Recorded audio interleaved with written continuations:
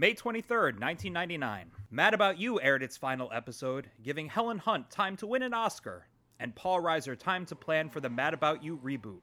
My Own Worst Enemy by Lit was all over the radio, leading to an epidemic of cars in the front yard across America. The world lived in the sweet spot where Star Wars Episode 1 was the biggest thing on the planet, but we didn't realize it wasn't good yet. Meanwhile, in Kansas City, Missouri, tragedy struck it over the edge. There's two things on the menu, a slap in the mouth, or this is Hell in a Cell Phone.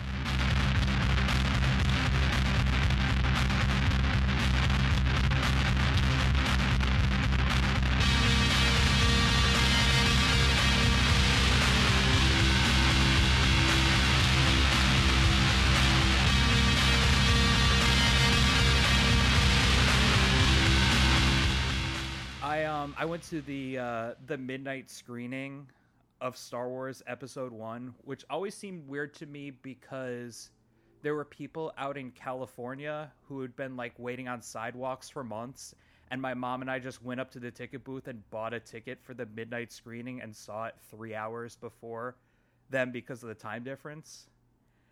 Then I went into school the next day, and I was like so excited because I had went to the midnight screening of Star Wars Episode 1, The Phantom Menace, until one of my friends asked me how it was, and I realized I was not prepared to answer that question. Well, so where did you see it? It would be the Bowie movie theater. Just a movie theater in Bowie, Maryland. In Maryland? Yeah. Yeah, because I was gonna say, like, probably that's a factor of like where you were living in Maryland, right? Where it's like, oh yeah, you can just walk. Like, we've got this like limited release, and we'll just walk right up to the theater and buy it. We bought our tickets. We bought our tickets in advance, but it wasn't the deal that people were making it out to be. I think that there was just a whole bunch of people who wanted to spend their time thinking about Star Wars in a line together. Do you guys miss going to movie theaters enough that you would go see a movie if it was safe, if it was Star Wars Episode 1? Oh. Like, how badly do you miss that communal experience if they're like, we have pioneer technology to make a movie theater completely virus-free, like no masks, just like the old days, but the catch is they only show Star Wars Episode 1. Yeah, like the only movie that they were able to decontaminate properly was Star Wars Episode 1. I mean, if I could go with you dummies, obviously, and just like talk shit through all of like the diplomatic meetings and the points of orders. Yeah, I guess if it's like a Cats like experience. Speaking of rediscovering a love of edibles, yeah, that would be a much more. I guess then it'd be worth it. I still haven't watched. Yeah, I still haven't watched Cats because I'm waiting for a time where we can all be safely together to watch Cats. Yeah, no, I feel like if a movie theater was showing like Episode 1, people would just like that would be like the excuse that people would have to just be like, okay, well, we're just gonna hang out in a movie. Like they figured out a way to get this big space fine for us, so let's just use this and like. If you can play the movie on like really low, like what they do for like small children, like it's like the before matinees, you know what I'm talking about? yeah. The mothers and kids. If you could play at that level with the lights on and we can just hang out, then sure, go ahead. You know what? Do the outtakes also. I'm trying to think of what kind of technology we would need to like enforce sincerity or non-ironic viewing. Have we reached the technology? Have we breached that state to be able to enforce that? Kind of like a Clockwork Orange, but less mechanical and more in your heart. I think it's the Alamo Drafthouse. I think they've pioneered all of this technology of being super serious about movies. Except every time I'm in the Alamo Draft or was in the Alamo Drafthouse, there's always somebody talking and they don't do shit about it. Oh, I know. I was sitting next to somebody during the Joker who was like, "What is this guy doing?" I was like, "Come on." Well, that actually sounds like a better viewing experience of the Joker. It's true. What is this nut up to? Hey, you some kind of Joker there, pal. Hey, that's not funny. I thought he told jokes. Also this television show is ending around the same week of this episode. The Wayans Brothers, Millennium, Homicide: Life on the Street, Sister Sister, Melrose Place, Home Improvement, and Star Trek: Deep Space Nine. Wow, a lot in there. See, Yeah. it's impossible to say like when Sister Sister ended, because isn't it like always it was in syndication like immediately. So I like there's just like whole decades of life that I remember Sister Sister being on at like Saturday at 3 p.m. All those shows ending, I think like must be what the kids call a cultural reset. Like it literally is a cultural reset. They're like, "Ooh, forget it. Mad About You. We don't got space for you in the new millennium. We can't have Mad About You anymore." It's the year My dad 2000. watched Millennium. He was really into it. I mean, guys, I don't know if I'm slowly just like trying to go back to this period in time, but I've also restarted Degrassi from the beginning. Not from the beginning, I'm sorry, the Degrassi, the Next Generation from the beginning. So specifically the series that starts right around this 1998, 1999 time.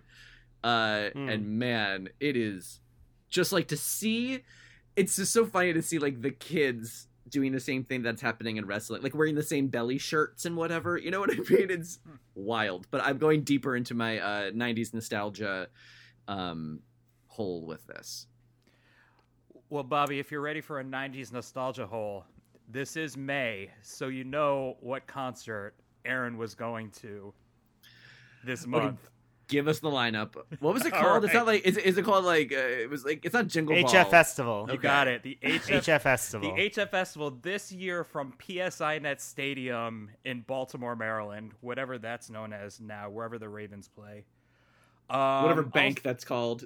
I'm sure it's like the Liberty Mutual savingsaccount.com / promo at Instagram arena. The Goldman Sachs Marcus Fund arena. On the street stage, a couple of notables. Buck Cherry was there. Oh.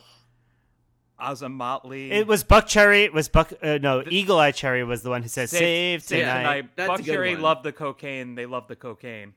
Buck Cherry did that song for the movies. I think was the big one, right? Wasn't that something like something movies? No, that was no, the big movies single. movies was Alien Ant Farm.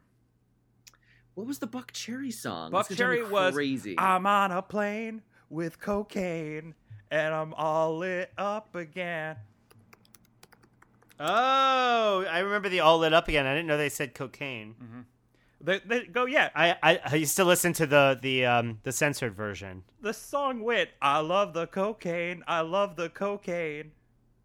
Crazy Bitch was their biggest crossover hit to date.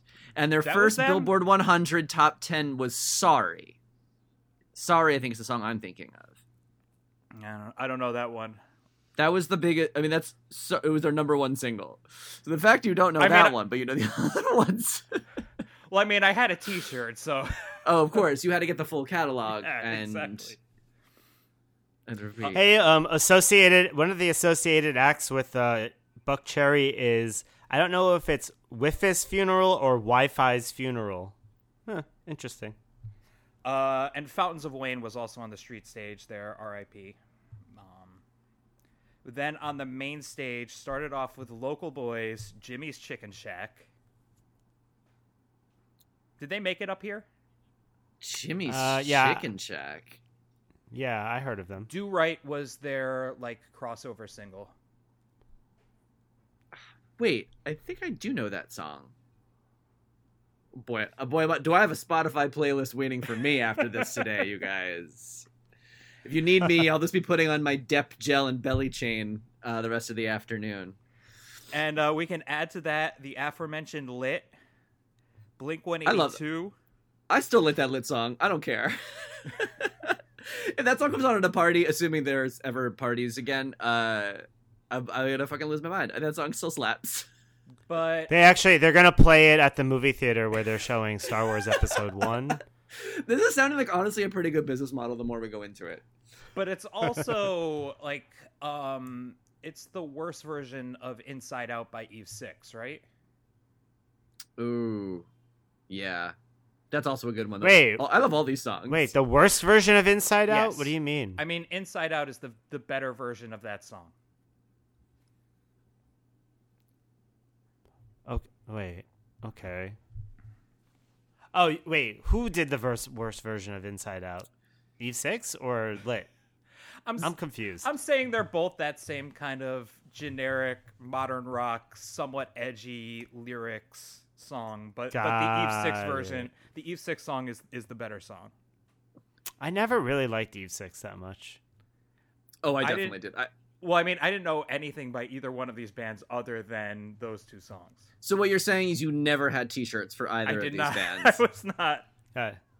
So I could that not was be when, labeled a poser.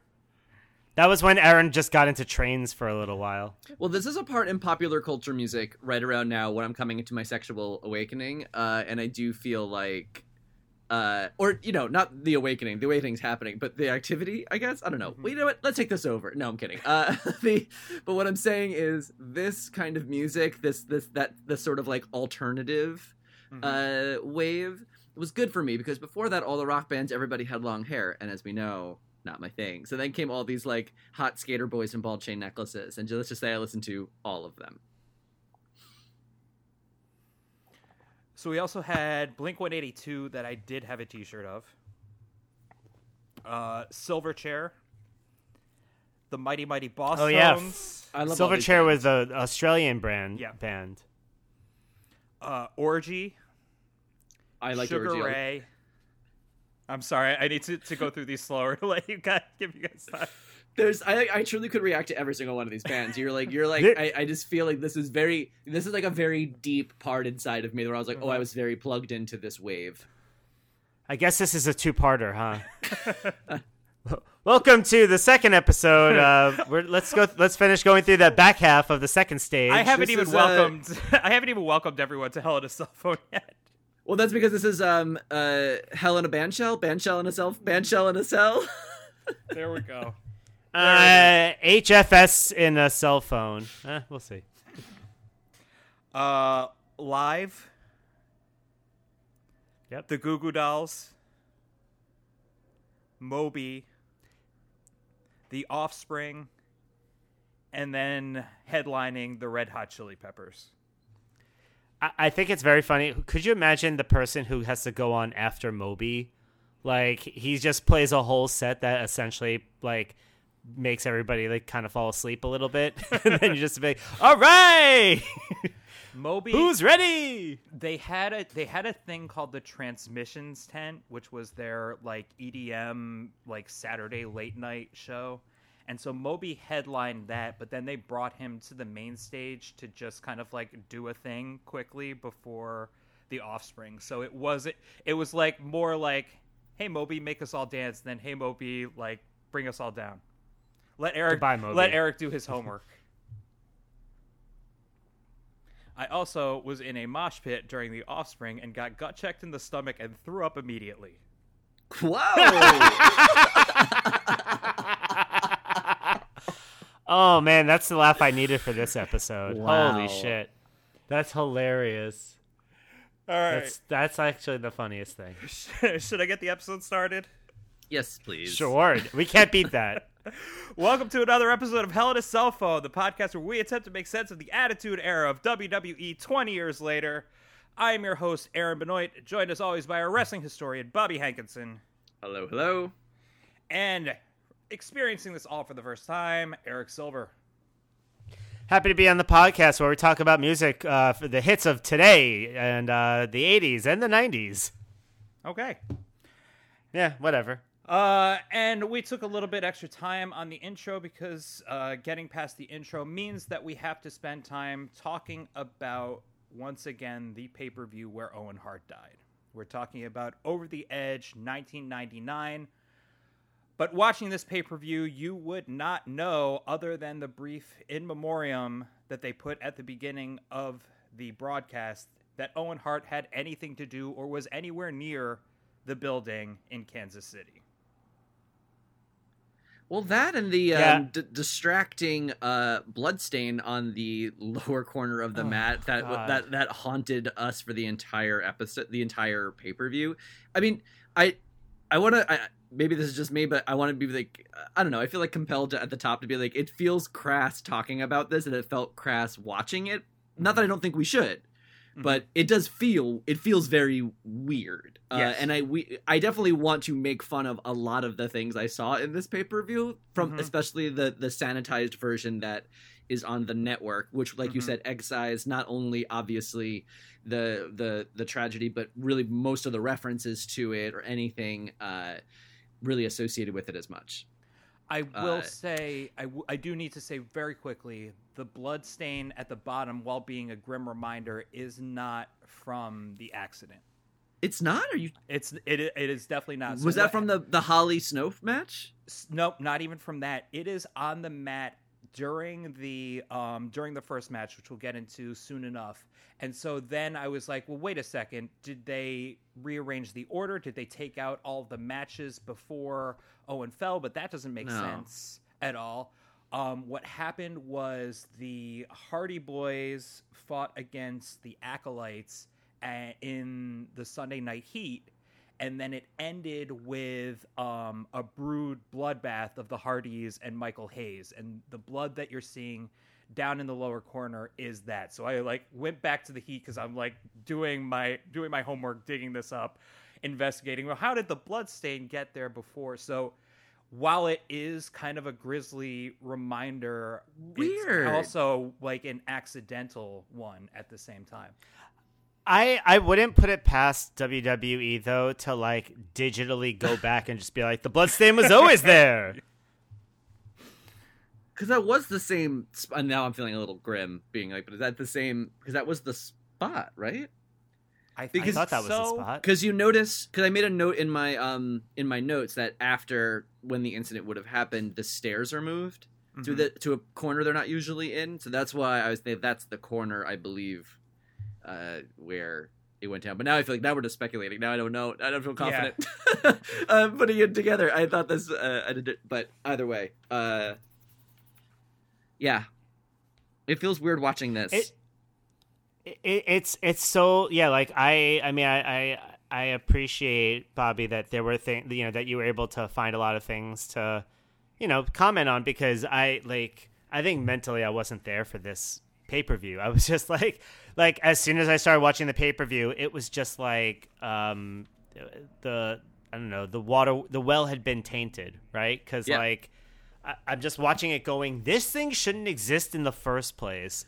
And now, it's funny because in our deep dive, we talked about, well, look, who knows? The show must go on, and we don't really believe that, but you know what I mean? There's an argument to be made that, well, the show, we made the call, the show goes on, whatever.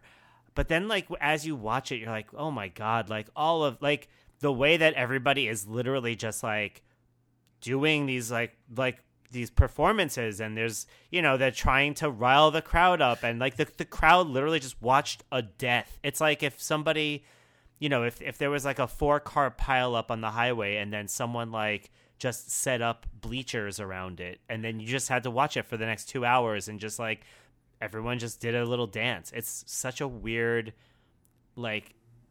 ill feeling thing to have to sit through. Yeah. All of my isn't that crazy notes are about the first two matches, because it's really hard to in good conscience criticize these guys who've just had a friend and coworker die.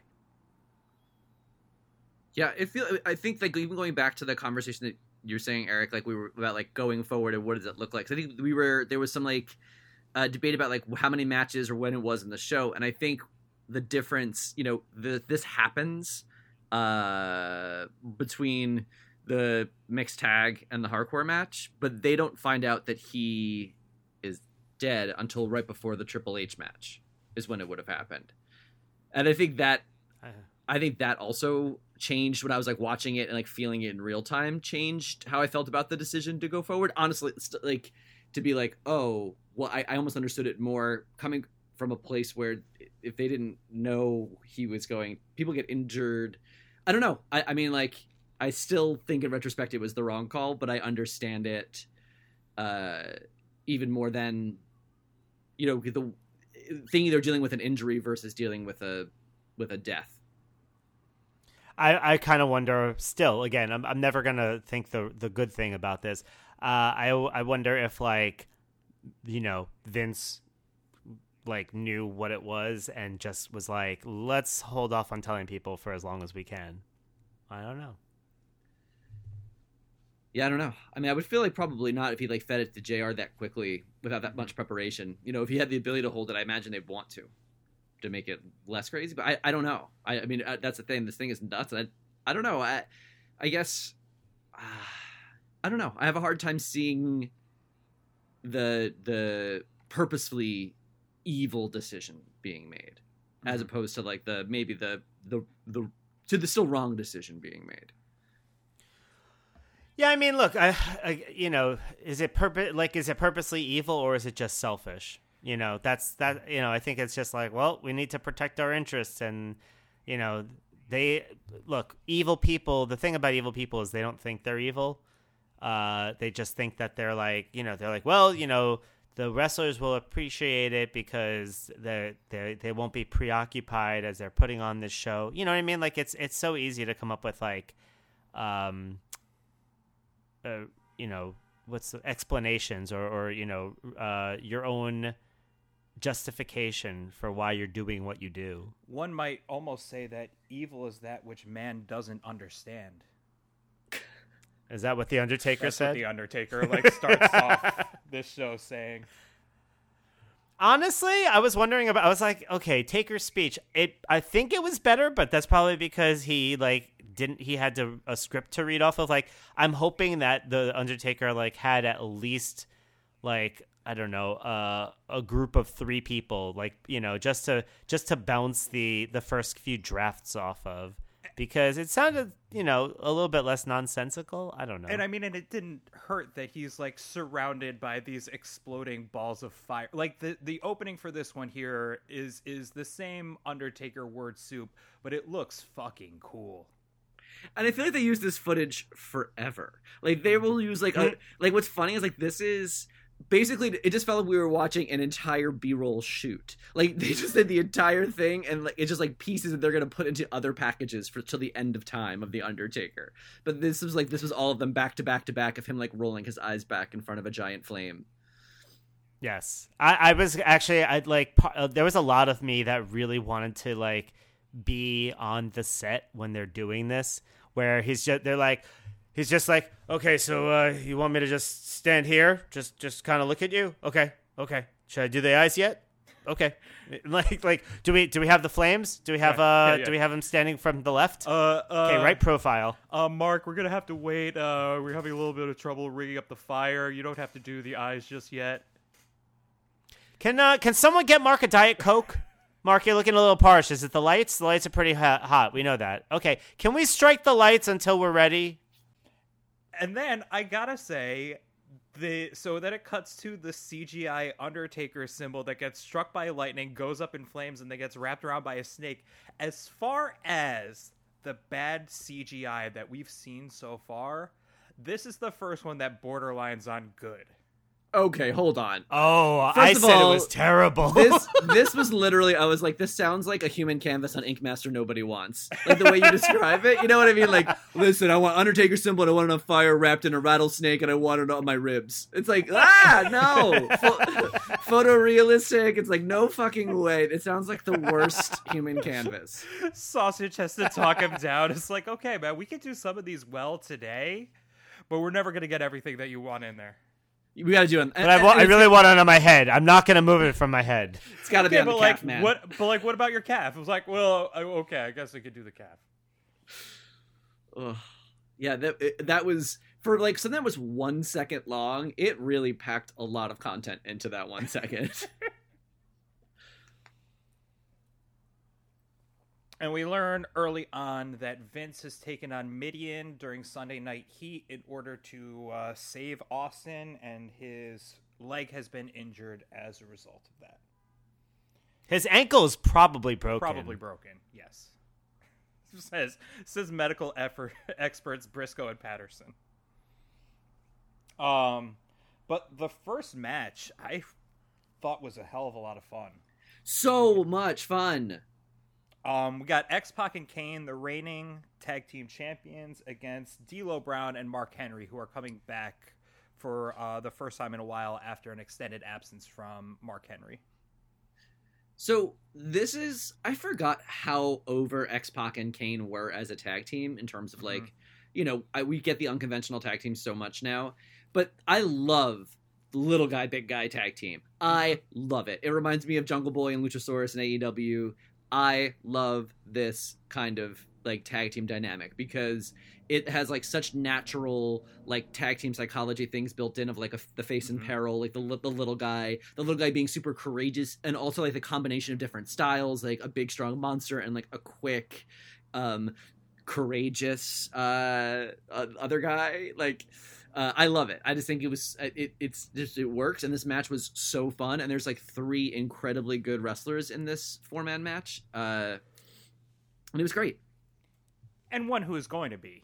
Yeah, so one who's on his way, but at this point is literally shows up straight from his shift, like doing freelance security outside of like a sneaker store. I'm like, what is this? I have in my notes, did nobody tell Mark Henry he was going to wrestle today? Because he's wearing... Was he wearing like a turtleneck? He's wearing like black slacks, and I guess you would call it a t-shirt, but it looks like it's made out of nicer material than a t-shirt. Like it's definitely something you'd be allowed to golf in. Yeah, something that you would wear to a catering job you only care mostly about. When they're like, wear all black, and you're like, this t-shirt's black. Fuck you, man, I'm on my break. Okay. Yeah, I like this a lot. I did not understand, like, they really leaned hard on making X-Pac courageous in a way that I was like, that almost made him sound like he was a firefighter. I was like, should I bang my pots and pans at 7 o'clock for X-Pac? What are we doing here? I think that, well, we're not doing that anymore anyway. They're really trying to build up X-Pac right now, aren't they, though? Yeah, I mean, they JR truly was like, he is the most courageous, resilient. He's got so much courage. He's teaching courage to Kane. Like, he's fucking Annie Sullivan Miracle Worker. I'm like, what is this? It's like having Kane touch his bicep and go, courage, Kane, courage. Courage. How does the audience not realize that D'Lo is great, or D'Lo is so great that he's that over as a heel, or what? I think D'Lo's so great he's that over as a heel. I think I remember I think just even when he's a heel, he's just hard not to love because he's just so much. You know what I mean? Like the head shake, and he's got like an exciting move set, and he's usually doing comedy stuff with Mark Henry. The D'Lo sucks chant is just weird to me. I think he did. Well, it's kind of like Rocky sucks. Like he did suck when he started. You know what I mean? Or I feel like in the beginning he was always like kind of like a stooge in the nation who just took who just like Ahmed Johnson got to like put through several tables. So when and why did D'Lo abandon his vest? I don't have an answer for that. I think it just happened organically enough that we didn't notice. Does he bring it back later? Because I feel like I can't picture him without it, except he definitely wasn't wearing it tonight. Well, they're kind of tweeners. You know what I mean? Like they're kind of faces. Like, and they've been, especially like with Mark Henry and the dating stuff, and D'Lo, like, and then Ivory. There's been like they've been sort of like towing the line as tweeners a little bit. So I kind of think face D'Lo doesn't have the vest, and heel D'Lo does have the vest. Is what I'm Hilo, if you will. Yeah, I think that would be my guess, though. That's just a speculation.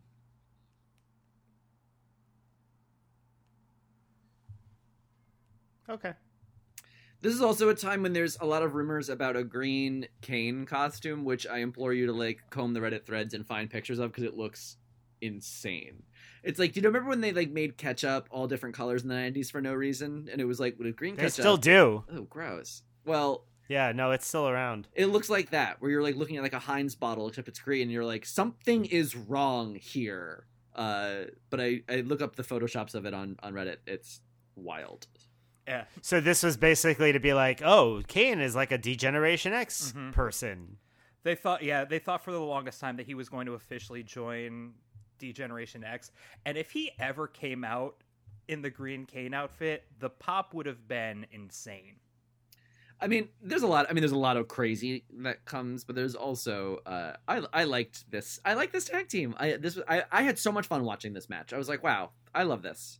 Fun wrestling. Also, Also, Green Kane sounds like you're trying to come up with a fake name, but Dean Kane is in the room with you. You remember what we said about Green Kane? Or like when Dean Cain like decides to audition for the Incredible Hulk, he's just like Green Kane. These are also my favorite iteration of the tag team belts, I think. I love these like big, chunky, square tag team belts. I know they've been around for a while, but I was like looking at them here, and I was like, man, I like these belts. Mm-hmm. I agree. We don't need Spartans gracing the face of them. Yeah, I don't like the ones they have now, but No. and I didn't like the ones they had in between really either. But I mean, when's the last time we saw a tag team championship match, or like that was given any kind of real story time? Not since like New Day and Usos were tearing it up, I think. Yeah. Womp womp. Oh well. It's just the power of Mark Henry and Kane is so awesome to watch here. When Mark Henry throws Kane into the turnbuckle and then does the gorilla press on Kane, just like one of those like, holy shit, yes, I love wrestling. Kane's great, man. Kane is so good. Like these two teams should have like fought forever. This was a great opener. I had a lot of fun with just when you've got two groups of guys that are so evenly matched with like their respective styles and movesets, I feel like they could have run this back every single week and it would have been fine.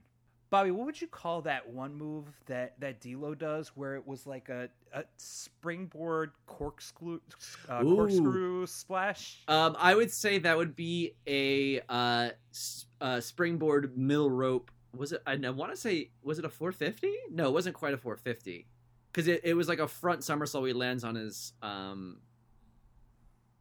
back. Mm-hmm. It reminded me, but it wasn't quite like a senton or a swanton. It was almost like something AJ Styles does, or something you would see. You know what I mean? So I want to say it'd be like a 450 or like another degrees, a 240. You know what I mean? Yeah. You know, I'm not a math historian. 270. Okay? You know what I mean?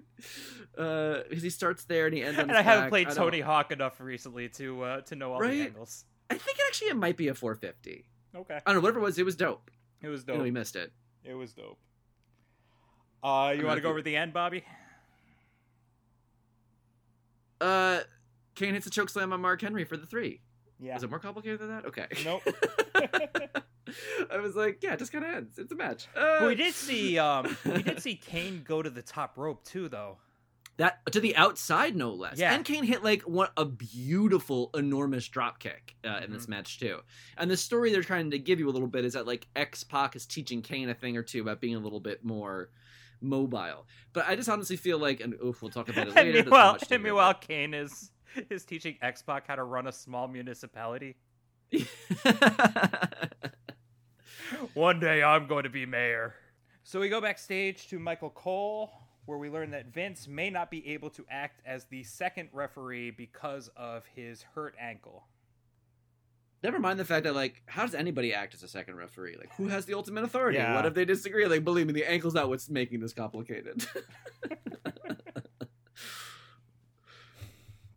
And then Kevin Kelly and Hardcore Holly, where Hardcore Holly tells a story about his imaginary friend named Little Joe, who... What the fuck was that?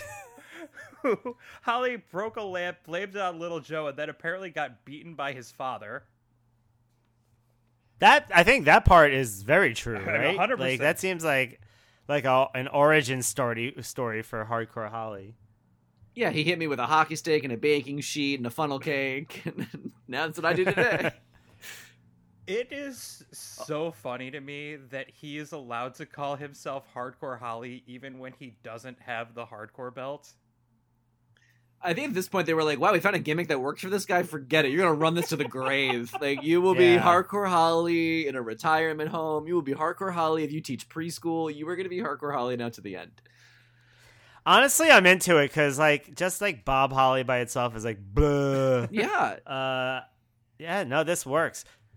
By the way, he says, I think he said, I will take an implementary destruction. And I was like, oh, stop, Bob, stop talking. Just wear short shorts and fight. He's not going to take anything for granted.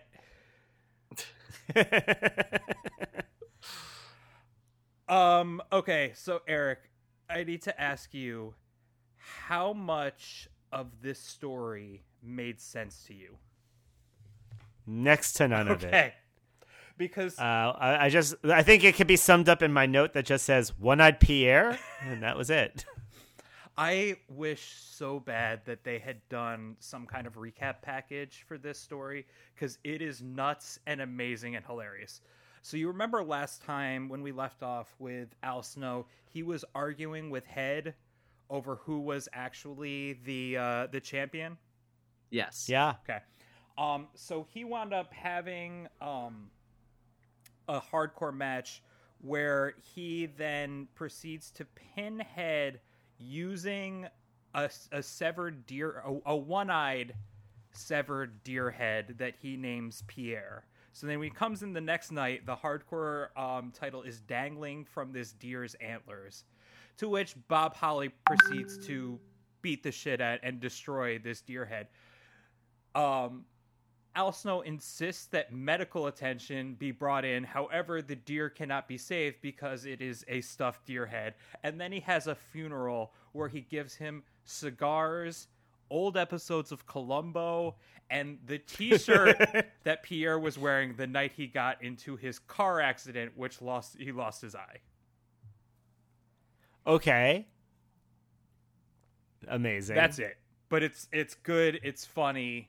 And holy shit, do I want that Job Squad with the airbrushed hardcore deer Pierre on the back. By the way, that's exactly the thing. I think in a previous episode I was talking about, like, you know, the airbrushed memorial shirts. Mm-hmm. That's what I was talking about. Perfect. Note perfect. I loved this match too. Mm-hmm. Yeah, it was a really fun match.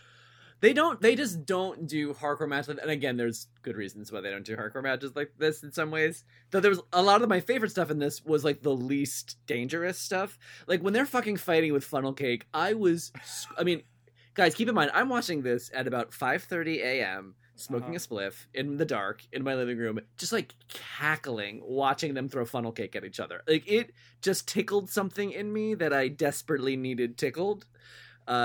Which we'll consider, okay, you know what? I'm not going to go there. Social distancing, needing to be tickled. All right. But I loved this. And I just kept imagining, even though in my head, I'm like, I know they're not at Barclays. Like for some reason, as I was watching it, I was picturing it unfolding in Barclays. Yeah. I was so excited that someone actually got powdered sugar thrown on them and they called it powdered sugar. Yes. I was like, finally, the callback of all time. Do you think that that's powdered sugar? Well, actually, it is. Yeah, you fucking right. dummy. Yeah, right. Yeah, but yeah, it was powdered sugar. What else do you put on funnel cake? Okay, you idiot. Point of order. Does like Vince Russo go up to those vendors ahead of time and it's like, hey guys, here's $100. Could you put a bunch of sodas and shit on the counter so these guys can grab it as they go by? Also, don't get mad if we throw a bunch of soda on you. Are those like unsuspecting wage workers? Like, what is happening exactly? Because it feels like it's got to be set up. It's got to be set up. And also, like, I think it's set up. And also, I'm like, what are the economics here? Do the stands, like, who owns that food? Is it the franchisee? Like, I had like a lot of questions about like how this is produced. Yeah. No, those concessions were gimmicked. I thought everybody was like, they were gimmicked concession workers. No, I think the workers were legit. I think the workers were shoot, but I think those were shoot workers. No, I agree. But they were like, you know, they were softened. Yeah. They were told what to, you know. I spent the time where I should be thinking about all of that, ruminating on the fact that there's a bratwurst car where you can order something called the Sheboygan. Aaron's Googling on eBay if he can get a Sheboygan from this Kansas City arena off of eBay from 1999. Exactly. There's this service where you can like use it to get shipping delivery from any like restaurant in the country now. It's called like golden something, like Gold Calf maybe or whatever. But my point is, We could probably do it. Like we could let's look up that arena. Let's see if they're still selling it. And let's pay like, if we get $100 worth of food, I think shipping is free. Let's just do this. The Kemper Arena. Oh, nope. Sorry. It's the Hy-Vee Arena. HY-VEE Arena is what it's known as today. What the fuck is that? I don't even know what that company is.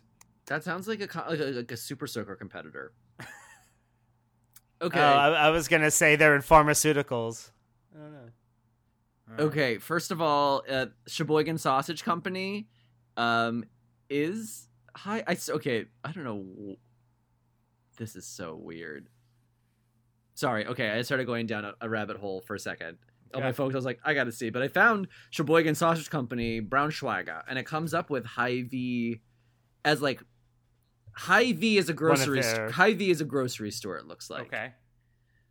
And there's a brat bar at Hy-Vee. And there you can get Sheboygan brats via. I don't know if it's the same Sheboygan brats, but I want to let you know. I think that this goal is closer. I'm gonna go ahead and assume that it's the same Sheboygan brats. Yeah, Guys, I think we should order them. I just got a grill pan. I just got a grill cast iron. I really want one of those. Yeah, you can put grill marks on it. It's great. I'm so excited. I want one. Anyway, if you got a good recommendation, put it in the chat later.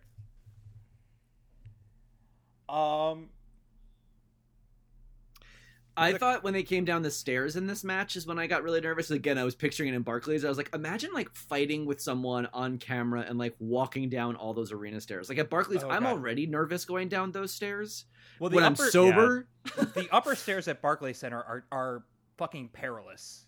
They're literally vertical. They give me vertigo. Yeah, I get vertigo. But then not to mention I'm always like drunk or a little bit, out of my head. Mm-hmm. And I'm just like, I feel like I'm always swaying when I'm trying to get to my seat. It's the worst feeling. Yeah. And well, because then it's a very small row as well. So if you're trying to get past people, like I always feel like I'm going to fall on the people in front of me. They're going to like crowd surf me down, and then I'm just going to drop over the edge. Yep. I did notice when they shoved on the way back, he grabs the cotton candy from the cotton candy guy, and I do not think that cotton candy guy was gimmicked, because he was like, wait a minute, give me my cotton candy. And Al Snow was like, give me this cotton candy. And he shoved the guy down, and I was like, I don't think that guy's getting pizza after the show. Like, I don't think he's in on the gag. Oh, because in those arenas that they know exactly how many cones of cotton candy you went out with, and you better come back with all the money for or those cones. Yeah. And no more blue lips. Did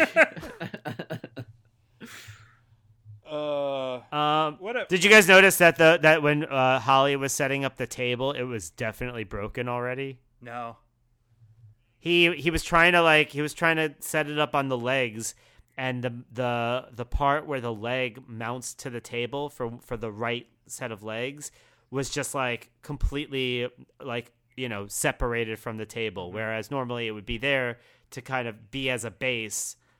So when he set it up, he set up the table the way that like I've tried making like playing card like House of Cards. Like it was just like you just set it up and then you walk away like very slowly and hope that nobody touches Nobody it. breathe. And then I think nobody breathe. Yeah. And the ref knew, because the ref came over and was just kind of like standing by the table. I think just like had a hand on it, like hoping that he could keep it up in case it slipped. Okay, so discussing things that I need to bring up. First, the enormous Confederate flag that they're waving in the stands. Yep. And I thought that was going to be the worst thing in this match until Bob Holly does a delayed inverted, I don't know, jackhammer kind of. It's a foul. So that's is it the Holocaust? And and JR says he calls it the Holocaust. He sure don't. Let me tell you that much. Because I mean, obviously, anyone watching this, it hits you like a ton of bricks, because it's like perfectly silent and they deliver it very directly. And I remember hearing it being like, no, he does not, because. Wait, Bobby, are you a Holocaust denier? It was like that. First of all, that's a terrible name, and no, he does. It's a Falcon Arrow. That's the Falcon Arrow. He does a bit of more delay on the setup, but that's that sort of when they land, kind of like you take them up a vertical suplex, but they go forward, landing on their back, and you land seated. That's the Falcon Arrow. Seth Rollins does it as part of like a superplex right into a Falcon Arrow, which is so fucking cool every time he does it. But Bob Holly, I always knew the Falcon Arrow when we were watching Seth do it. Like I knew that as Bob Holly's finisher, and as the Falcon Arrow. So I know the Holly cost I don't think is like long for this brand. Bob Holly just calls it the I'm just asking questions. Oh. But neither the snowplow nor the Holocaust are what brings this match to an end, even. Which also feels like kind of sucks the power out of the name, don't you think? Yeah, right. Never again. But you know what? Apparently, it was not his final solution. I was wondering if I could make that joke. I was going to say penultimate solution doesn't have the same ring to it, but I just wasn't sure if I could make that joke. Listen, we're treading on very thin ice this entire already. Episode. This is the episode we get canceled for sure. I mean, shit. Right, we did the episode where we were sensitive and thoughtful, and now we can just let's just go dark as hell. I mean, this is the last match that I feel like we could do that for, so I'm just milking it for all it's worth. But it ends with Bob Holly going through the table, and Al Snow gets the pin and the win. These are, I mean, like the thing about Al Snow, while we can still just talk about wrestling as if it's all that matters. I like his hardcore matches too are so good because he sells. I mean, maybe it's not selling. Maybe he is just getting the shit kicked out of him so much with fucking baking pans and whatever. But like all the covers, all the whatever, like it's always like an accumulation of the battle. And so when they end these matches, they're like barely draping their bodies over each other. There's not like a big exciting roll up or something, Mm-hmm. And I think that also like adds to the Demolition Derby like vibe of these hardcore matches that just makes them very different than they are now. We just like the 24/7 title's not like this now. No holds barred titles are like this now. They feel I feel like anytime we get like any kind of hardcore adjacent match now, it just feels like a regular Stone Cold Steve Austin match from 1999. Yeah, including matches where eyes are supposedly removed. Yes. Ugh. Well. Yep. We're gonna cross. Let's cross the Rubicon. So this is the moment in the show where they were showing an Owen Hart a Blue Blazer package, and the accident occurs. Instead of addressing that at all, it's completely edited out. But we get to a discussion of sending an ambulance for Vince's leg. Which, I mean, I know that they've got a script for the night and that they're just kind of going through things, but it makes this feel all the more morbid to me. Yep. Yeah, all of the check-ins are like, well, we're checking in on Vince's ankle. It's definitely broken. I'm like, oh God, guys, come on. Mm-hmm. Like, and the whole crowd. I mean, there's a crowd there that is just like has watched a man fall from the ceiling, and yes, they may have, probably a lot of them thought that it was like maybe a dummy or something, but there was no like commentary about it. They just kind of moved on from it. So like, how did it not occur to anybody? Well, also keep in mind they excised a huge chunk of this. So it's not that they didn't address it. They did in the arena, you mean, or do you mean in the like on the program? In the arena. Yeah, I don't know. And I was thinking a lot, especially through a later match. I think maybe during the Outlaws match, that's going to be in a little bit. Like, folks don't have cell phones. You know what I mean? Like, it's so weird to think, like, something could happen and you could just not know. You know what I mean? Like, if something happens in the world right now, in Serbia, we're all going to get, like, an alert on our phone and know immediately. Like, there's, like, not a lot of, like, it's weird to think about what it must be like to like not have that access to instant information. Bobby, I actually muted Serbia as one of my keywords, so I okay, so you refuse to learn anything. Well, the good news for you is that you have like basically herd immunity because everyone around you would be picking up their cell phones at the same time, being like, "Holy shit, you see this thing about Serbia?" I don't want to hear any more things about Milosevic. No interest. But I'm just trying to think that like if you were in the arena, what you would have seen, and then he would be gone, and then you wouldn't know what happened, and that would be the last you knew. Is that like, ooh, that seemed pretty bad. He looks hurt, and that's it.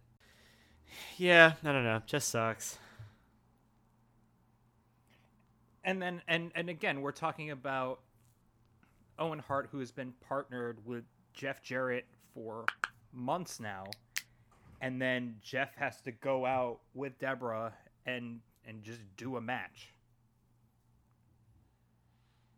Yeah, I was watching it, just kind of like looking for cracks in Deborah's face over it, just to kind of see. Deborah had to go out in that shirt after what had just happened.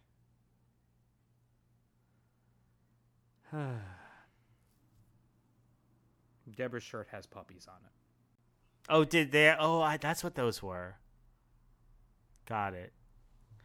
What did you think was happening there? I honestly, I think I don't really remember. Like, I can't call up a mental image of what Deborah was wearing. I thought it was just like silhouettes or something. Was it actual, just like cartoon puppies? Yes, like pound puppies. I just wasn't even paying attention, I think.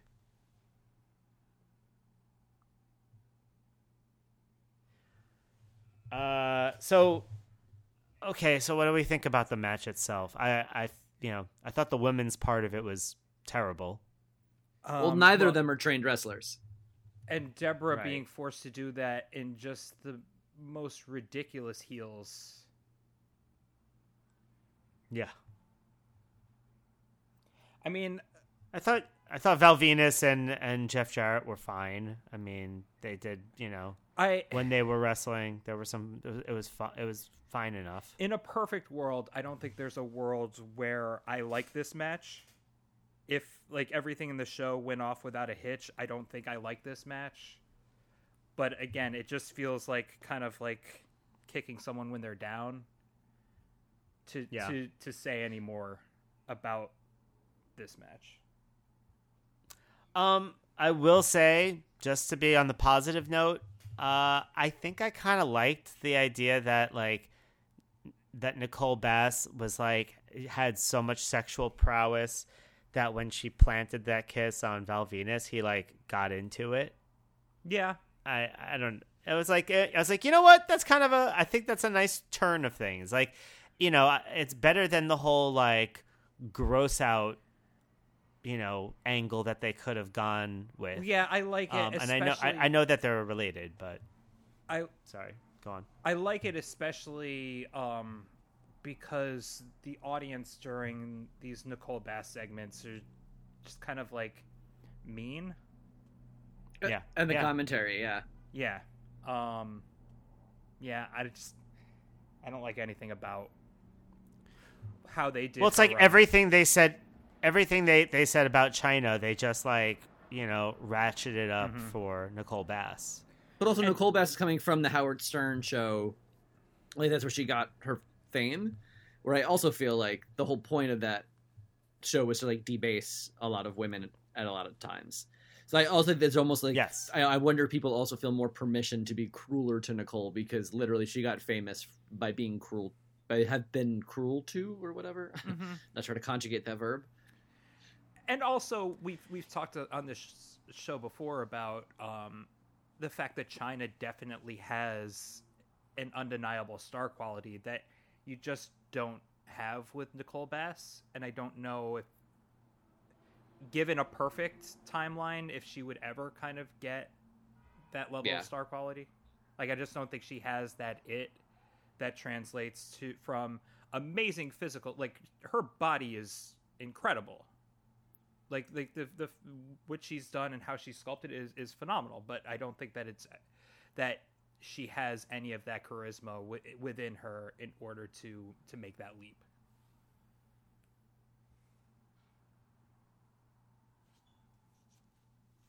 Ready to move on? Yep. Sure. So it ends with Val hitting the money shot while Jeff was trying to hit Nicole with the guitar. And then they have the weirdest kiss ever. And we go back to see, again, just a very uncomfortable thing to watch, where Vince McMahon is getting loaded into an ambulance for his kayfabe broken ankle. Yeah, this is really, again, this is like the part where you're like, okay, I guess they have to, I can understand how they have to go on with the show, but like, Jesus, like, when you get into the details of each aspect of it, like, being loaded into an ambulance, having Shane come over and like everybody's playing these like parts for this script, it just, it feels pretty yucky. Mm-hmm. For sure. Well, are we ready to move on to the Road Dogg versus Badass Billy Gunn match? If we must. I thought the package was interesting. I thought, they really laid out the whole story of like, okay, Billy Gunn has developed an attitude, and he decided he wants to, he wants the spotlight for himself. But I love that we finally get definitive Degeneration X lyrics. They also talk about, they really don't know how to talk about Road Dogg and Billy Gunn like as partners who are now former partners. At one point they say they're like what was it, like degenerate outlaw versus ex outlaw, friend versus former friend. I'm like, nope, they're both former friends. That's how it works, right? Like, one person isn't like, nope, I'm still in this friendship. Like, nope, you're both former friends. It's former friend versus former friend. No, man, it's like launching the nukes. Both friends have to turn the key to decide that we are now former friends. Friendship over in 3, 2, 1. It's like us doing the clap at the start of each episode to sync us up. Yes, we need to align this breakup. I can't believe that there was a time where they thought that Mr. Ass was going to achieve superstardom from a solo push. Oof. Agreed. Like, we've seen the best role for him, and it's a role that he'll go back to, and it'll still be good. But definitely New Age Outlaws is the peak of his career.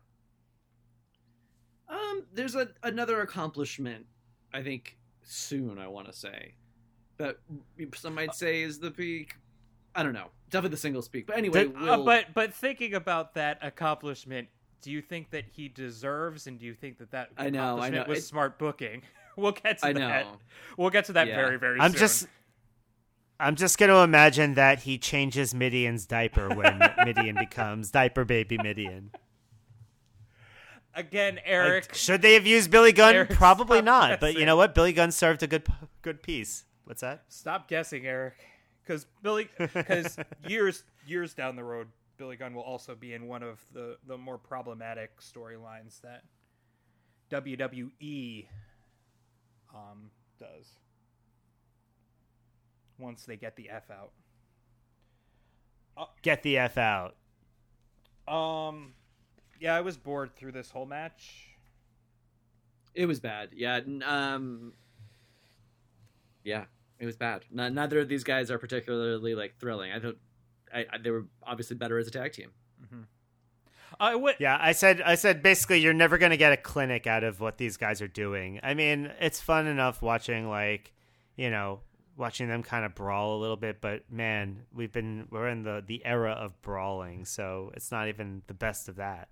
I did like Road Dogg doing the "oh, you didn't know" in Kevin Kelly's face. It's kind of like, I agree. What is normally this disembodied voice that comes from the backstage, you're actually like seeing it. You're seeing how the sausage is made.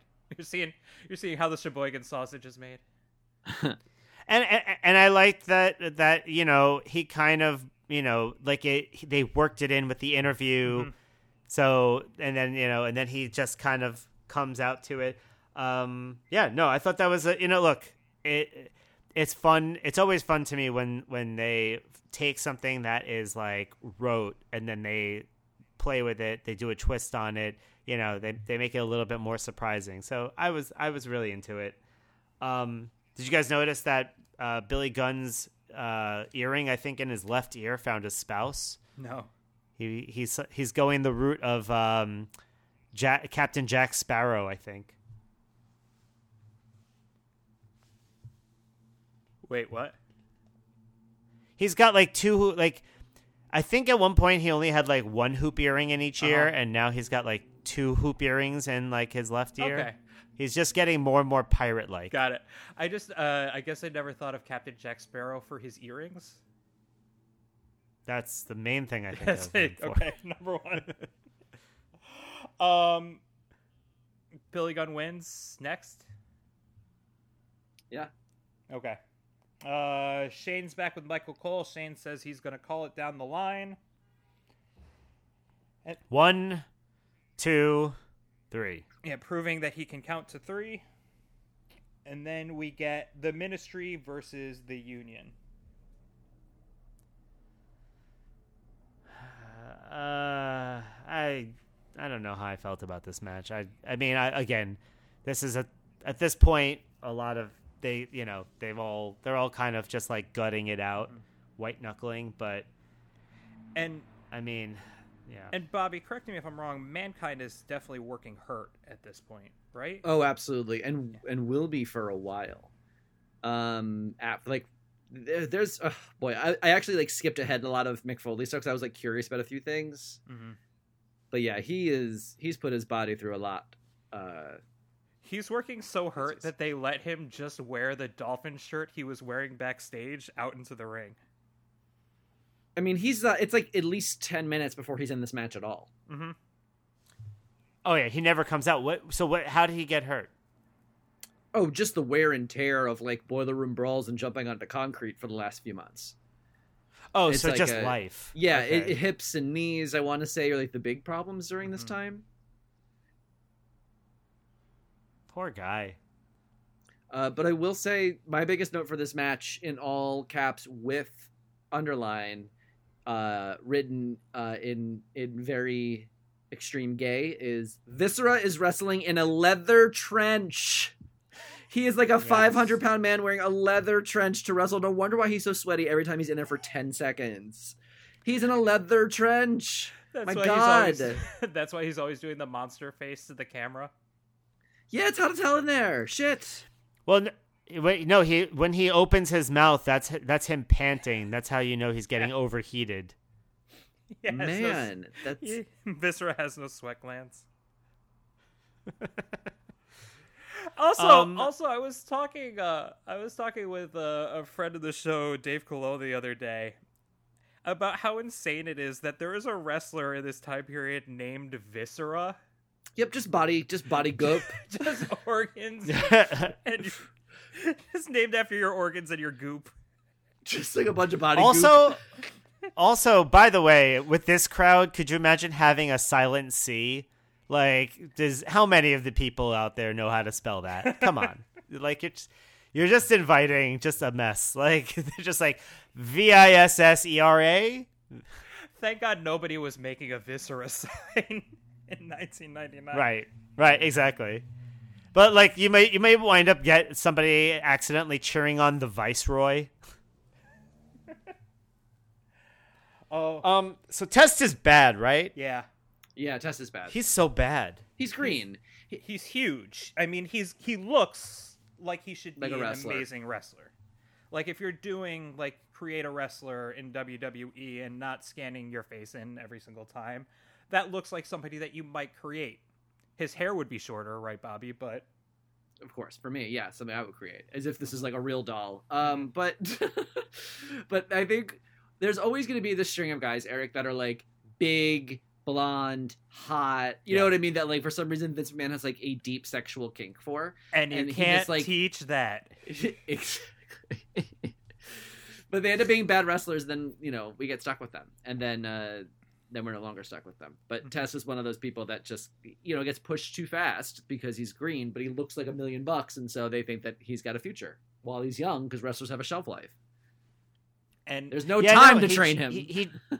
He truly does look like generic wrestler guy. Like, there's no way that anything about Test is trademarked. Like, you should just use his likeness as much as possible. I mean, even his name sounds like it's a draft. Well, his original gimmick was Beta Test, and he dropped that. Now he's Alpha Test. Right. He's the wrestler called TK. I thought Ken Shamrock's wrestling was really smooth in this match in particular. Like, he'd been doing, I think, a lot more like, just like raging out stuff for a while, but like you got to see some more of like, it's almost like proto Randy Orton, the way that Ken Shamrock was wrestling in this match, where like you think you have him and all of a sudden he's just like so slippery that he just like slides around and gets you in this like arm lock that's going to make you submit. Like they really made that come across more in this match than I've seen in the last few Ken Shamrock matches. I like that, Eric. I've never thought of the similarity between those two, but it just kind of like the aura of danger that they both present and their ability to kind of turn it around on a dime. Ken Shamrock with the submission move and Randy Orton with the RKO. I really like that. Thanks. Yeah, I feel like maybe they should have given the snake to Ken Shamrock. Give something else to Austin. I like a beaver. I like Ken Shamrock too because I feel like Ken Shamrock is my favorite way they've made UFC wrestling. You know what I mean? Like sometimes the MMA folks are too MMA focused. Where I think Ken Shamrock is the right like blend of like pro wrestling and MMA, almost closer like what we get with Matt Riddle now, versus like what you get with like Shayna Baszler, which is like a little bit more playing it straight raw underground, if you will. Mm-hmm. Not that we don't all love Shayna Baszler. No, she's amazing. And maybe a tag team champion tonight. We'll see.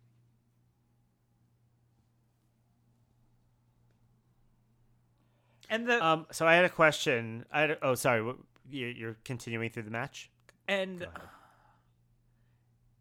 also just it cannot be stated enough how great and how cool and strong the Big Show is. I mean, considering that he's been in, what was it, February that he first showed up to the WWF. I mean, obviously he had a career before then, but he's been now in for 4 months, not even 3 months, and just like how completely he's adapted to the WWF style, and how cool it is to watch him manhandle people, being as huge as he is. Like, he's the good Test. Right? I don't know if I follow that line of the logic, but I do think he's good. I do enjoy watching him at this point. Mm-hmm. And he's definitely doing a lot better now than he was doing anything in his WCW run from my very like loosely assembled WCW knowledge. I don't know if he's like Test. I think he's got a bit more raw. I think he's a bit more talent than look. Obviously he's huge, but he also has a lot more talent. I think, and like he's a lot savvier, and as I think we saw with his the longevity of his career. Yeah, just he's got something Test don't got.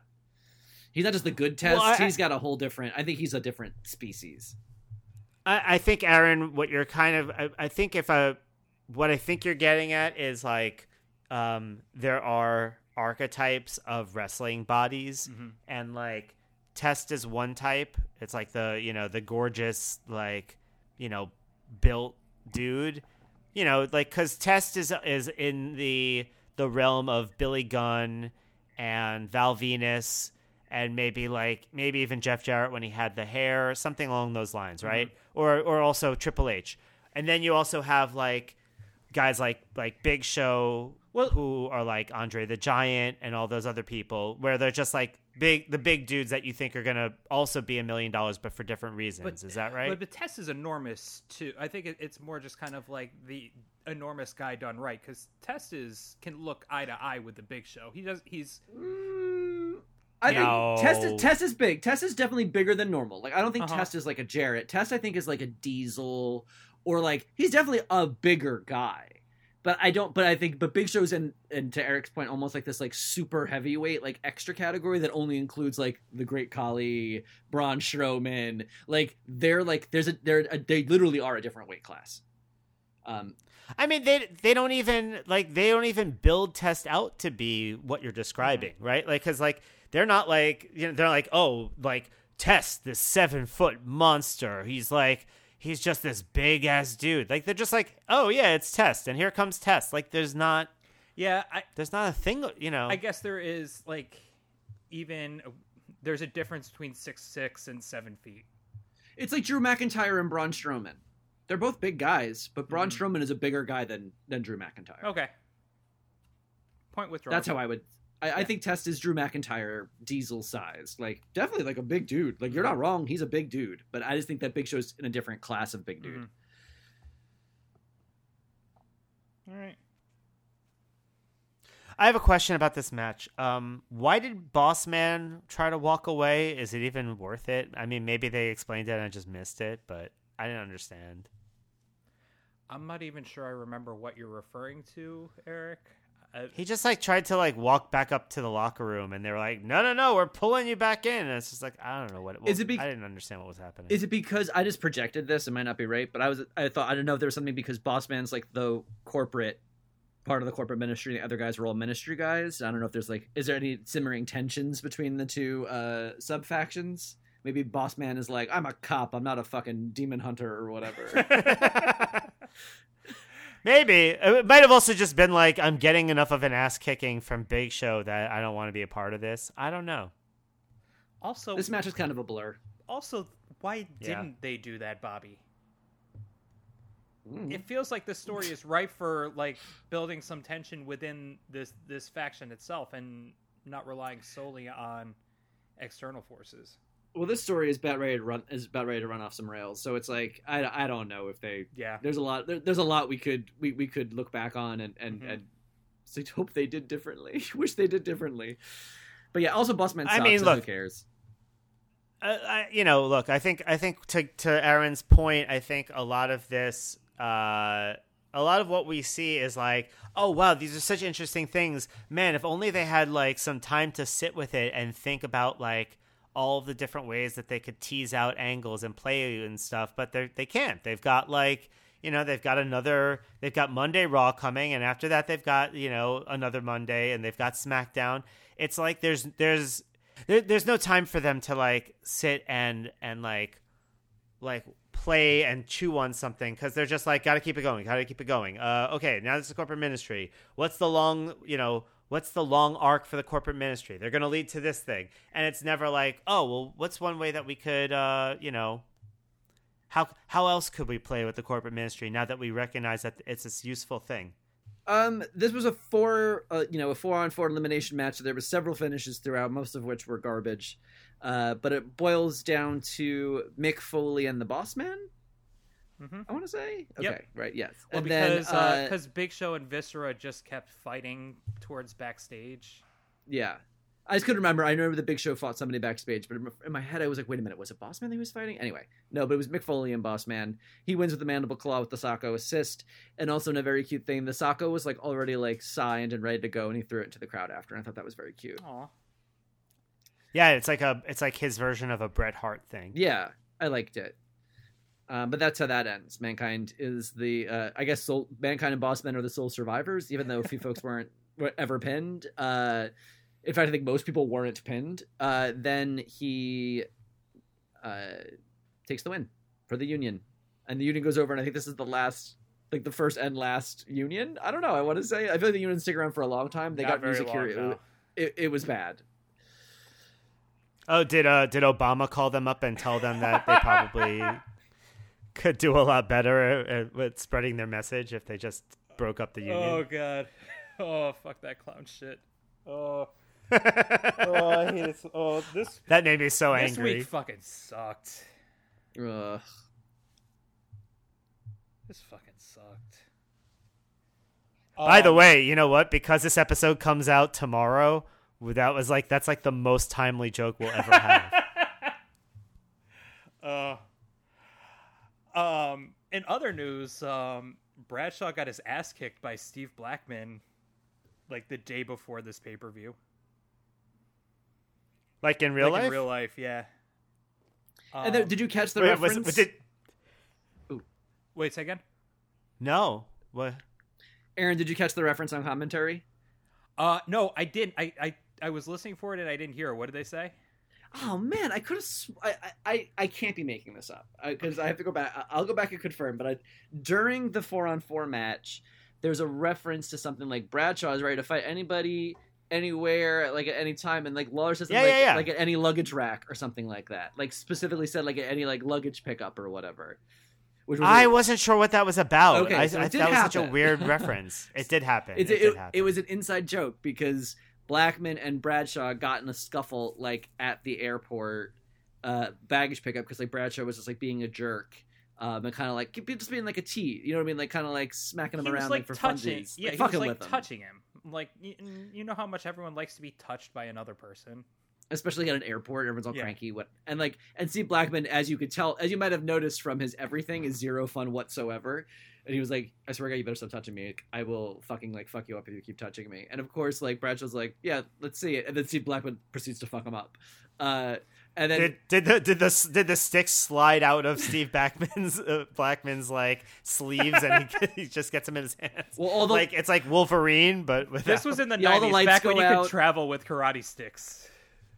The lights go out. The sticks are black lights come on. All of a sudden, it's like Joel Schumacher's Batman.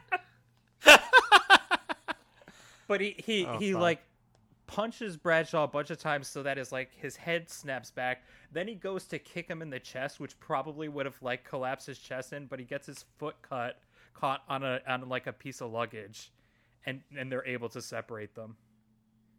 And Bradshaw had to apologize later. And could you imagine Bradshaw being like, "Sorry to bother you at the airport." Like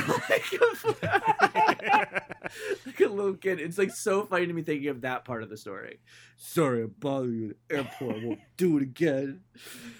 Oh, sorry. I shouldn't have touched you so much. I'm sorry. And then Undertaker's at WrestleCourt being like, "Okay, boys, now hug it out." Like, it's very funny to me. Well, no, Undertaker's in the background going, "Okay, so do you want to get me from the left angle? Are the flames out yet?" That was a callback to the photo shoot. Yeah. I'm sorry, I was looking at my notes and it says Rock plus Kevin. I was like, wait, did The Rock have a match against some guy named Kevin? It's like, oh wait, no. Rock is with Kevin Kelly. Got it.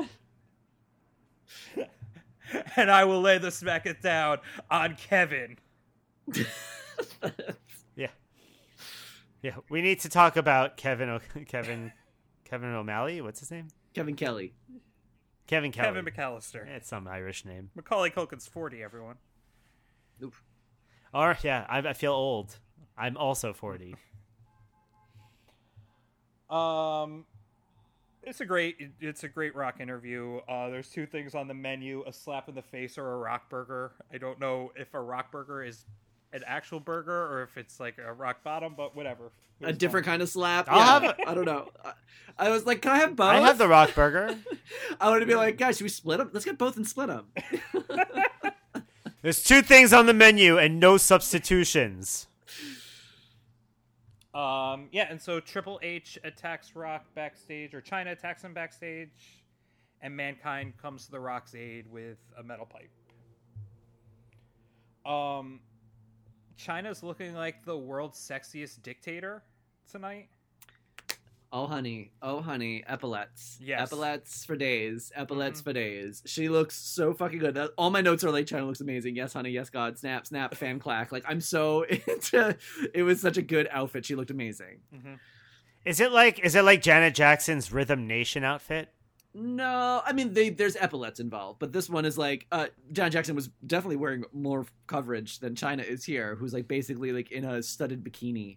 This is if you took Janet Jackson's outfit from the Super Bowl and merged it with the Rhythm Nation. Yeah. Just the shoulders, yeah. Hot despot. Yeah. Despotcito, if you will.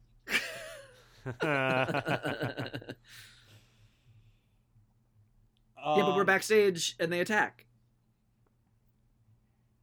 And so And then Mick it's comes. so then it's The Rock versus Triple H in a match that for a match between The Rock and Triple H, I had a lot of trouble following this match, keeping my eyes on the screen. So this is where I think I felt the biggest, because this is right when the news is broken that Owen has died, right before these last two matches. And I don't know, I agree. Both these last matches are like a slog. Like, and I mean, Yeah. and they'll always both, and like these performers have all said like, yeah, I don't remember what happened at that point.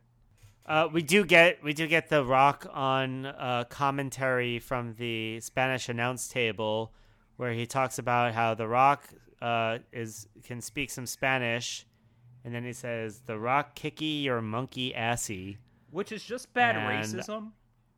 Yeah, right. Like, that's- it's lazy. But like, there's nothing about the Spanish language that, like, the phonetics that's like, if he was on, say, the Chinese announce table, then I would have understood his racism.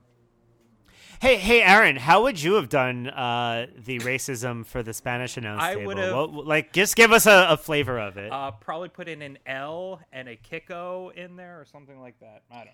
Wait, could we get that clean so it can be excerpted without context? Sorry. How would you make fun of Southeast Asians? Like, what would you do for that one? It'll be like I'm in Miami, bitch, but we'll do it for, like, you know how they do it for every city. We're gonna do this with you for every ethnicity. I have to go now. I had a hard Aaron's out like- at this. Aaron's gonna go rent a car. So you gotta go to Hertz. That's a callback to what will definitely be cut out. But okay. That's a callback to Eric's off-screen phone call. Some of these are just for you guys. Yeah. Um, Yeah, friend of the pod, Connell, called while we were recording, so I'm gonna go help him out. Yeah, this match is whatever. Yeah. I thought the end of the match had some excitement to it. The rock bottom, and then the aborted people's elbow onto Triple H's face on the chair, but nothing. Well, like, what I was gonna say is, it's like they're like, you know what, we can really start letting it out once we end this match. Let's just end this match, and then we can do the fun stuff of the match. I'm like, what is this? Is this like, we have to eat our vegetables before we get dessert? It was a weird choice to be like, have a second disqualifier because of hitting the ref in a pay-per-view, which is annoying in itself. But then to have all the fun stuff with, like, the chair shot and the people's elbow, all of that stuff, I mean, made no sense to me. And then having The Rock slap Earl Hebner after Triple H had already done it, I don't know. Yeah, why? What was the justification? I don't know. I guess hurt people hurt people. Also, what was Jerry Lawler's fear with the electric fan? When he's like, Rock, that's an electric fan. I was like, okay, is it plugged in? What are you afraid is going to happen? They're all so wet, Eric. We can't introduce electricity into this situation. All these wrestlers are soaking wet. Fucking weird. Should we go to the last match? Yes, please. Okay. By all means. Connell's waiting. It hurts. And so, rounding out the night, we had Stone Cold versus The Undertaker. Shane McMahon, special guest referee. Vince McMahon has been hauled off by an ambulance. And if we want to know one thing about ambulances, they only go one way. They don't come back. Patterson. It's like ambulances are the Hotel California of cars. Yeah. Now, we all kind of agree that this match sucks, right? Yeah. And we're like, obviously, given the circumstance, we're like, well, this match sucks. But I do want to say something that I think this match would be dog shit even if nothing happened, even if it was like a normal night. Uh-huh. You know, I just feel like there's so many shenanigans, and again, we're in that phase of Austin's career where all he does is like brawl outside for like 80% of the match, and then there's like a bunch of Stone Cold Stunners and it's over. So Yes. I really hated watching this, and also so many fucking referees. It was like a Foot Locker staff meeting. I just like couldn't keep up with everybody coming in. We're having 2 referees at once, and there's like 4 of one of them. It's just like I hate it. This was a real. I definitely feel like during this match I found myself like getting up from the like letting the TV play while I got up and like cleaned off a desk. You know what I mean? I was like, I gotta do something to stimulate my mind. I didn't even like the way the Taker was wrestling. I thought his wrestling was like, if it maybe not, I don't know, maybe it's not necessarily the wrestling itself, but just like what the story of his wrestling. Like I was just like, man, apparently he's like extremely vulnerable to Austin's style. You know what I mean? Like, I don't know. We've seen these guys wrestle each other before, and I feel like it played differently. We're just at this point where this is an Austin match now, and so like I'm officially bored with Austin. And I guess like I experienced this once before, but when we restarted watching all of the Austin stuff, I got to like see it again for the first time through fresh eyes because it's been so long. But now I'm like, oh, now I remember why I got like tired of Stone Cold Steve Austin, because it got to like this phase that was just like these forever long brawls where like the rules are suspended for half the match, even though they're going to be very important later for some kind of screwy finish, and it's like everything just feels like a waste. And like, you know, you're just gearing up for him to stun a bunch of like elderly people or women or, you know, like what, like first line workers, whatever. You know what I mean? Like, it's very weird. I know what you mean. We're not even getting, at this point, we're not getting good promos. We're not getting good matches. It's like, it's like the spectacle is the spectacle. If that makes sense. We're getting good aura. Like we're getting like yeah. the what Austin just kind of brings, the energy that Austin brings to the arena. Yeah. As opposed to what he brings to the match itself. Yeah, like back when there were restaurants, there, you know, like this right now is like the feeling of like when you go to like, you know what, this is like like Brooklyn Crab. It's like you don't exactly have like an amazing time when you're there. Like there's things that are like you like the feeling of it, but like the food's not great, and like there's not like, you know, the prices aren't even that good either. It's just like, but you're like, no, this is good. I like this. But then you're like, well, what exactly do I like about it? And Take I don't that know. Brooklyn Crab. Yeah. Eat shit. Take that Red Hook restaurant that's probably doing its best to claw to survive right now. Right. Listen, I have nothing but disdain for you, small business owner. And that's why I think it's good that Austin loses this match. Like, I think we definitely are starting to see that there are viable candidates in there to be the number one guy to hold on to this championship. And we've seen a couple of them tonight. Yeah. I mean, definitely at this point, The Rock has ascended. Triple H is stepping into his own finally. Even Bob Holly has a gimmick that's working. Mm-hmm. You know, Kane and X-Pac are over as hell. I mean, like, you look across this card, there's a bunch of stars. I mean, Billy and Road Dogg are spinning their wheels in that horrible match. And most of the corporate ministry are just like stooges. And then you have the actual stooges. But there is still, like you said, a lot of folks that are starting to really shine.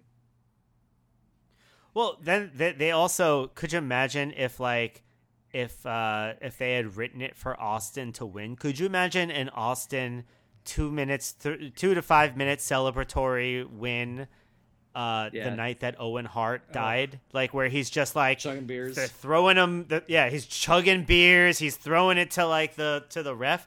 I mean, Austin had to lose. No matter, even if it wasn't written, they changed it. To be fair, that is how he ended the Owen Hart tribute show the next night. Mm-hmm. Yeah, literally doing that. Right, but everyone had a chance to, you know, pardon the pun, sober up a little bit. Yeah, you know, it was a somber thing. So even the stained glass, I was like, the stained glass, it was just like they constantly went back to the well of what works for me, and none of it worked. Like, you know, usually breaking glass on a person's head, I usually love it, but I don't know. First of all, why was all that stained glass hanging there? What a terrible place to put a hanging pane of glass. I literally have a note that just says dog shit. That's my literally written down. So in the end, Vince heroically makes his way to the ring to try to do the count for Austin. Shane pulls Vince out. Shane then pushes Vince into Austin, and then Taker rolls up. Shane does the fast count, and Undertaker is the winner. Boo. Yeah. Yeah, whatever. And again, it was a night where nothing should have succeeded, so any successes, I guess, are bigger. I don't know. I mean, the only thing I would call is literally the first two matches are the onnes that I think even sniff at success. Uh-huh. And I don't know if that's because of that or in spite of it, of what's happening. But it's hard to say. But I don't know any other contest on here that even came close to being worth continuing the show in the face of this tragedy. Right. I'm very much looking forward to getting into some more fun territory as we go forward. But before then, for years, WWE hosted a yearly award show called the Slammy Awards, and we end each episode of Hell in a Cell Phone with our own version of the Slammies in a segment we call For Your Reconsideration. I'll go first. So, I'm going to give, in the spirit of Val Venus's promo in the ring, he said Kansas City or Kansas is the show me state, but then they said, well, Missouri is the show me state. So I'm gonna call this the Don't Show Me Slammy for Kansas, the Don't Show Me state. Just so many reasons why this pay-per-view should never have been should not air, and I wish I could memory stick it from my brain. Aaron called out a few of them. I mean, obviously the Owen part and the fact that everyone wrestled afterwards, but also the giant Confederate flag, the Holocaust. Just take this from my brain. I don't need this one. My Slammy is for both Eric Silver and Jerry Lawler. Oh no. It was originally called the Live and Let Die Award, but then I realized, oh my god. But Eric and I went to go see Paul McCartney at the Barclays Center back when you could do those kind of things. And the pyrotechnics during the song Live and Let Die made Eric jump out of his seat the same way that Jerry Lawler did during the Kane pyrotechnics earlier in the night. You've told this story. Have before. I told this story before? How much mileage can you get out of this story? Well, now it's officially podcast? recognized. Now you've been officially recognized with an award. Does it still count then? I think it counts. Listen, those booms are loud. They're so I don't get it with Jerry because he had the script. He knew when it was gonna come. Fine. Then I'll also give the One More Pass award to the sign during the Hardcore Holly Al Snow match that said, "Pierre, we miss you, dear." And I mean, It should have been Pierre, we miss you, DEERLY, dearly, right? Yeah. It's a great English. No, I thought it was more like we miss you, comma, dear. I don't know. I mean, again, these guys probably tried write Viscera and. I'm gonna give my Slammy also related to the Hardcore Holly Al Snow match to that kid's hardcore Slammy to a kid in the audience when they're fighting outside in the corner. This little fucking kid, he's got to be 7 years old, balls up his little stupid fist and whacks Hardcore Holly in the back. And then a security guard down the end of the row who looks just like Napoleon Dynamite's brother yells at the kid and then is staring at that kid, giving him a face like, "Don't you fucking hit him again. Don't you fucking do it again," the entire time they're over there. And it was truly one of the most, it was honestly the second or third most engaging confrontation of the entire evening. Oh man. I saw that twice, and I was like, "This is great. I love it." Like, don't you do this? Don't you? That guy's I'm watching you. face with his fucking like, Jeffrey Dahmer glasses or whatever. You know what I mean? Like, it's just like it looks like Napoleon Dynamite's older brother. It is so funny to me. And he's like, "Don't you making faces like a Kristen Wiig character would make, like, don't you fucking do it," like really exaggerated. It was so fun for me. That was thrilling. Did you call her Kristen Wiig? Yeah, is that not right? What is it? Wiig? What am I? It's Kristen Wiig. It's Wig. It's not like a Wii, like a Nintendo Wii and a G. It's just Wig. Yeah, I like my way. Wiig. Yes, Wiig. It's a me, Kristen Wiig. Well, going back and watching that confrontation would be literally the only thing that would get me to watch this pay-per-view ever again. Here. I am very much so looking forward to putting this entire chunk of 1999 behind us.